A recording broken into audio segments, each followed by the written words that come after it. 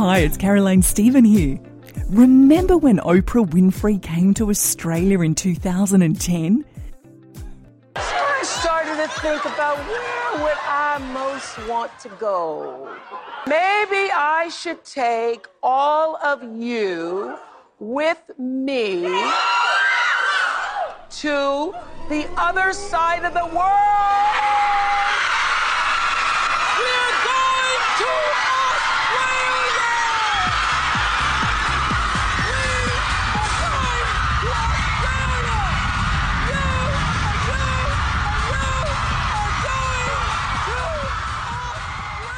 Australia went mad for Oprah. The Harbour Bridge had a big O on it in honour of her. Live shows were taped down at the Sydney Opera House. Hugh Jackman flew down the zip wire.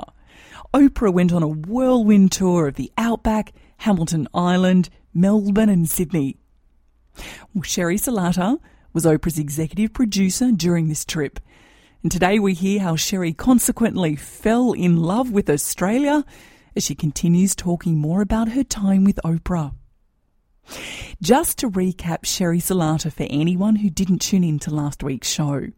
Sherry worked for 2 decades on the Oprah Winfrey Show, and for 5 years she was Oprah's executive producer, and she loved almost every minute of it. But the rest of her life was gathering dust on the shelf. In today's episode, we pick up from where we left off as Sherry reveals how after 20 years of single-mindedly producing such an epic show 5 days a week, she blocked relationships from her life. And she's now letting in her feminine energy and looking for those golden moments in her belle vie or beautiful life. All these hilarious, soul-searching, inspirational stories are recorded in Sherry's memoir called The Beautiful No, and it's a book I'm giving to a lot of my girlfriends. Sherry is still producing. She now records her own podcast called The Pillar Life with her best friend Nancy Haller. You know, as a share trader, I came to the markets to find another income stream and to live life more on my own terms. Just as Sherry transformed her life, so she didn't, in her words, have all this unlived life.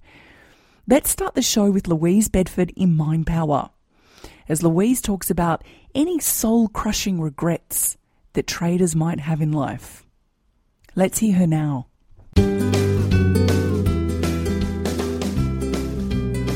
Backed by extensive research, Morrison and Rose were the people that researched this. People's number one soul-crushing regret in their life probably won't surprise you. Romantic regrets for women are the most common type, whereas for men, work regrets are the most crippling. People regretted actions and inactions to equal degrees, but it was the regrets about things that people didn't do that inspired the most psychological distress. So what is it that you're not doing? In your quest for comfort, in your quest to feel that everything is safe and that everything is in control, what opportunities are you not taking up? Because in our old age, everybody has to reckon with the things that they didn't do. What are the things that you are not doing at the moment that could weigh on your heart? Maybe, just maybe, you should loosen up a little bit. Perhaps you should jump, even though everything else is telling you not to other than your heart. Sometimes as adults, we restrict ourselves, we force ourselves into this mould of being responsible, and we forget what it's like to have that thrill of adventure, that buzz when we take that leap, that step forward when everybody is saying stand still or step backward. They're the things that give us a buzz, and they're the things that bring joy to our life. And in our old age, in our dotage, they're the things we'll look back on with pride rather than with regret. Hi, it's Amanda Gore, and I'm a speaker and author of Joy is an Inside Job, and I listen to Talking Trading. The Oprah Winfrey Show was the biggest show on earth. and Sherry Salata was its executive producer. She was the head honcho, the one in charge of dreaming up the content and making sure it happened. She was the only one who was literally in Oprah's ear during filming.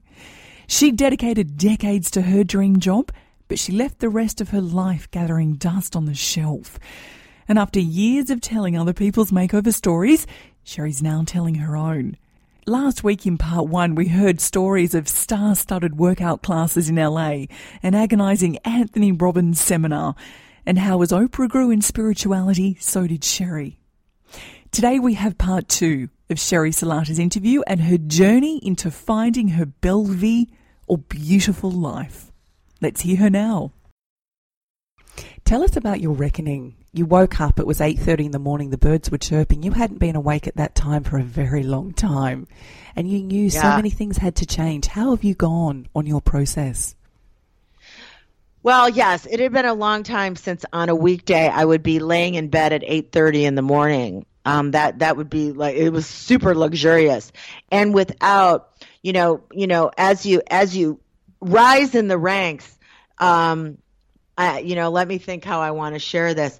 Oftentimes, your day in and day out work experience is just meeting after meeting after meeting after meeting after meeting from dawn till dusk. And I would laugh to myself thinking, oh my gosh, I think I have the worst job now.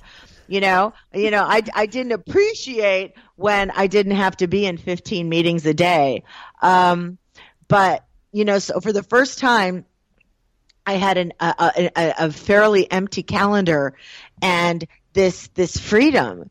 And I remember I had just moved to LA like the year before, and I went scoping out in my neighborhood. Like I went into the bank and I was like, hi, let me introduce myself. Like we're going to be friends because now I have some time. And, I'm in these coffee shops looking at these young, cool people with their laptops running their empires from the coffee shop, just plugged in with their headphones on.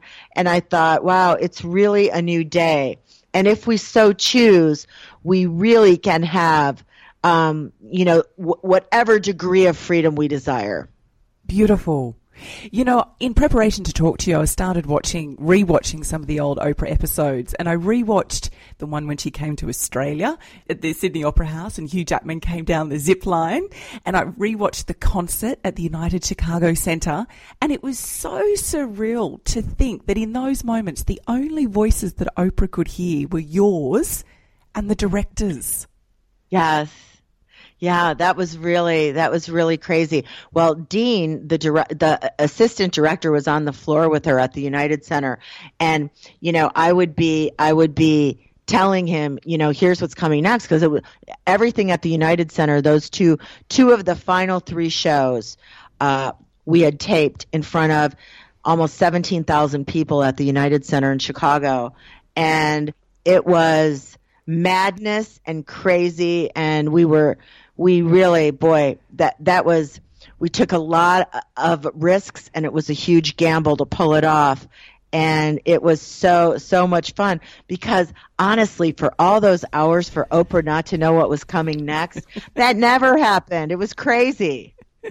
So many but celebrities. Wait a second. Let me talk about that opera house. Well, first of all, the stars from Australia are among my favorites. They were all fantastic. Every single one who showed up was amazing. The fact that the actual continent, the country, opened their arms like we were doing a neighborhood play and a cookout. I mean, there was nowhere we couldn't go. Like, you want to do Sydney Opera House, you want to go to Uluru, you want to go to the Great Barrier Reef, you want to go to Melbourne, it was the most incredibly, the experience was so generous, Caroline, that the generosity of Australia and the Aussies, it's like a beating heart. I've never felt anything like it, ever. We were so excited to have you all here. I remember that time so well. It was amazing, and I can't wait to come back. And honestly, if you weren't so far away, I would live there. I just can't be that parted from my family, but I intend to make a visit there soon. Yes, you're Polish-Lithuanian extended family. You've got friendship worked out, family worked out. You had a whole lot of things worked out. Yes, a whole lot of things work out, but you asked me about love. Well, here's what I would say. It's very easy with your love life if it's rocky and challenging to build up a bit of an armor. And the bigger my producing job got, the more kind of make it happen masculine energy was, and I would be like, like Attila the frickin' Hun. And and then really struggle to find like my divine feminine, like my feminine qualities. So, I mean, for sure, I would tell you that the work first is the emotional work. It's the spiritual work. It's the work of really working to dissolve those barriers where there's space. There's space for that relationship. There's space for that man to like find a place, where, it isn't all busied up with other things that I put priorities on. So I don't know. In the book, I write about one of our Oprah show experts. She's a sex therapist, Dr. Laura Berman, is a regular a guest on our podcast. And she was coaching Nancy and I, my co-host, in our love lives. And she had quite a lot to say about me. But what she wanted me to do was go to pole dancing classes. And I sat with it and I kept canceling and avoiding. And so finally I said to her, "You've got to walk before you can pole dance, Dr. Berman." Too much? It was a little too much. But anyway, so I have literally done another complete uprooting of myself. I have moved to Northern California. I live in a very small, gorgeous town. The people are really super interesting, and I'm putting out my vibe there. I'm putting out my love vibe, Caroline. That's so beautiful to hear. Yeah. Are you healed, transformed, transcended? Well, here's what I realized. That is not a destination. It is an ongoing process. So, and I think for a long time, I erroneously on some level really have always been really pushing for the destination. And I think now what my second half of life is about is it really isn't just the journey, which has now become so cliche, but it's the moments. They are the moments, and that every day I'm presented with a million chances to transcend. I'm presented with a million chances to be transformation. And as I continue to go out and speak to people, and Nancy and I we have a digital platform and we're doing work with women. Here's the interesting thing, and it's the cautionary tale for me and for, I've met a lot of experts in my day, which is you can talk about transformation, you can write about transformation, you can give speeches about transformation and do workshops, but at the end of the day, only you can be transformed. Only you can do the transforming of your own life. And I think if we're living at our optimum, at our most elevated, richest, deepest joy rides, we are transforming all the time. The final show of Oprah, and I bring this up because it was so poignant to your journey. She talked about the calling. And I know that after the United Centre, you guys went into lockdown in your office, and she wrote, you typed, and the final script came out. And in the final script, she talked about finding your calling, and that the deep root of all our suffering is feelings of unworthiness. At the time, were you relating and twigging that you had some work to do in certain areas in your life? Oh, I will tell you, I was very unconscious about that. Maybe if you would have asked me the question, I would have said, yeah, someday. It's in my someday file. But I was singularly focused, and certainly right up to that last show. I mean, a daily show of that caliber is no joke. And because it's not really daily, you're taping twice a day. It's like you're throwing 2 gigantic weddings a day, and then you're still planning for the next month, the next week, and a million things can happen. And the quality of that show, that 25th year, I mean, the quality was so high. They were like producing primetime specials, and getting 5 a week on. So it took enormous energy, an enormous amount of time, and really a singular focus to pull it off. So I wouldn't have made room for introspection. I mean, by Friday night, I was looking forward to popping open a bottle of Chardonnay and having a pizza. You know what I mean? To just kind of comfort myself. Are you a steward of your well-being now? Oh yeah. I mean, that was one of the most deeply moving and painful epiphanies I had, that I had been an untrustworthy steward of my own well-being. And I could not count on myself. I was untrustworthy. So I still am in the process of building back trust. And it's not about perfection. It's about net forward motion. 2 steps forward, 1 step back, net gain 1 step. And you net gain about 10 steps, and you're living at a completely different level. I don't want to let you go. EP, help me throw you another question.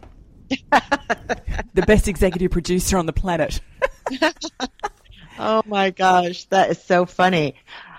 Well, I could tell you what I think my best, like when I think about my younger self, who was so wanting to be significant and to have a cool job, but really to be significant, I would first tell her what we talked about earlier: make happiness your compass, save yourself a lot of pain. Secondly, understand that all the no's that come your way are beautiful, and know it in the moment that things are working out for you.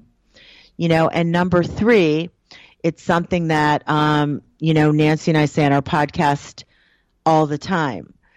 And it's something I repeat to myself on nearly a daily basis. It's never too late to live the life of your dreams. And if not now, when? Sherry Salata, when does your book come out on sale? It's on sale right now. So pre-orders right now, and it is published on June 4th. And it's called The Beautiful No.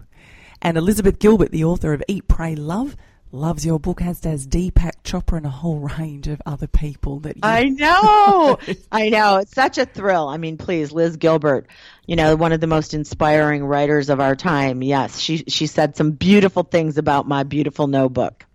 Sherry Salata, thank you so much for your time. Thanks, Caroline. It was so good to chat with you.